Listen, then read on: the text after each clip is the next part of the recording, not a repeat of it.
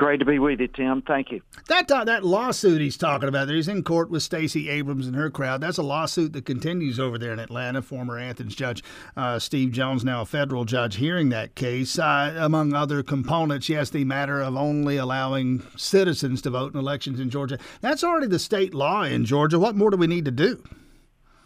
Yeah, I mean, that's kind of the point. Brad Raffensperger is trying to make a big deal like he's the fighting champion for only having American citizens vote in Georgia. Well, it's already a law that you can't vote if you're not American citizen.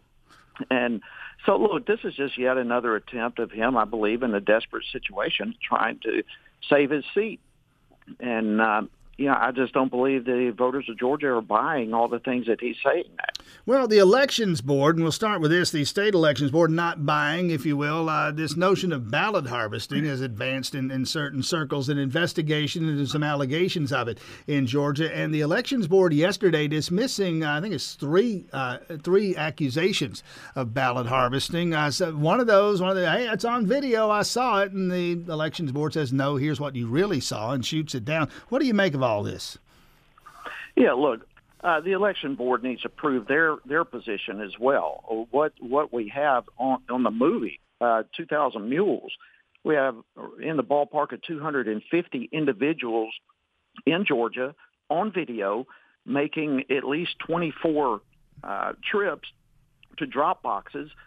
So we're not just talking about someone on video making a drop, putting a few ballots or one ballot in a box. These individuals are making at least 24 different drops. And this is serious allegations. It's on video. And look, the reality that ballot harvesting, ballot trafficking took place not only in Georgia but in other states is it's right there on video. And in fact, the movie's coming to Athens this weekend. I would encourage people to go watch it Friday. One of the cases that was mentioned is a guy over in Gwinnett County, and the Elections Board tracked him down. And because he's one of these guys, seen in one of these grainy videos, supposedly dropping the harvested ballots in the drop box. And no, this was my family. People in my family, himself, his wife, his 3 adult children. All of this is lawful. They tracked him down and through his voting records able to verify his story. So there's at least one instance where what's alleged in the film is basically debunked. Well, if that's true, there's 250 others. Look, and the geo-tracking that was used shows them going from one drop box to another, to another, to another, an average of 24 drops for each individual. So if that individual made another 24 drops, then what kind of family was he dealing with? Well, I mean, I don't want to get lost in the weeds of the movie, but I mean, it doesn't directly show them putting things. There's some video of some instances, but this geo-tracking business, it shows that certain people were near where some of these drop boxes might be. It doesn't show or prove that they were dropping ballots into boxes, or does it make any kind of effort to prove who the ballots would have been for if they were dropping ballots into boxes? Because the technology, as I understand it, isn't that precise. Yeah, you certainly don't know who the ballots are, but you see these people going off, and yes, you do see them dropping ballots in the boxes one after another, wherever there is videos covering those boxes, which we also find that many of the boxes did not have video, which they were supposed to have. So there are multiple problems in this that, the movie is what it is. They've got hundreds and hundreds and hundreds of hours of video footage, and these cameras are cameras belonging to the Secretary of State. And here we are a year and a half out, and evidently Brad Raffensperger has not even watched his own cameras of what happened at these drop boxes. It's devastating to think that we are watching in this state a massive compromise of election integrity.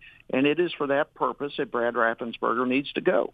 Congressman Jody Hice making that case, and the voters to decide, of course, in the election that will wrap up on Tuesday of next week. And by the way, not just Jody Hice and Brad Raffensperger, also David Belle Isle and T.J. Hudson, candidates for Secretary of State on the Republican ballot. I don't know. Such polling as I have seen is somewhat murky. It doesn't really tell me anything. I don't know what kind of access to internal polling, if any, you have. What do you think about where you are at this moment in the race? Yeah, we really like where we are at this point. And yes, we do have internal polling, which of course I won't share here, but we really like where we are. And I'll tell you, we've got literally thousands of volunteers across the state. We're heavily engaged in everything from knocking on doors to making calls to signs, a host of other things. And of course, when I'm not in D.C., we're all over the place in Georgia. And when I am in D.C., our team is all over the place. So we feel really, really good with where we are. It's interesting that Brad has spent over $1 million the last couple of weeks trying to trash me and trying to present a false narrative of who he is. And even with him spending that kind of money compared to very little that we have been able to spend in countering, he's just not moving the needle. Georgians know who he is. They know the abysmal job that he has done, and he's not moving the needle despite us spending over $1 million here in just the last couple of weeks. All right, Congressman Jody Hice, Republican candidate for Secretary of State. Best of luck next Tuesday. Thanks for your time this morning. Great to be with you, Tim. Thank you.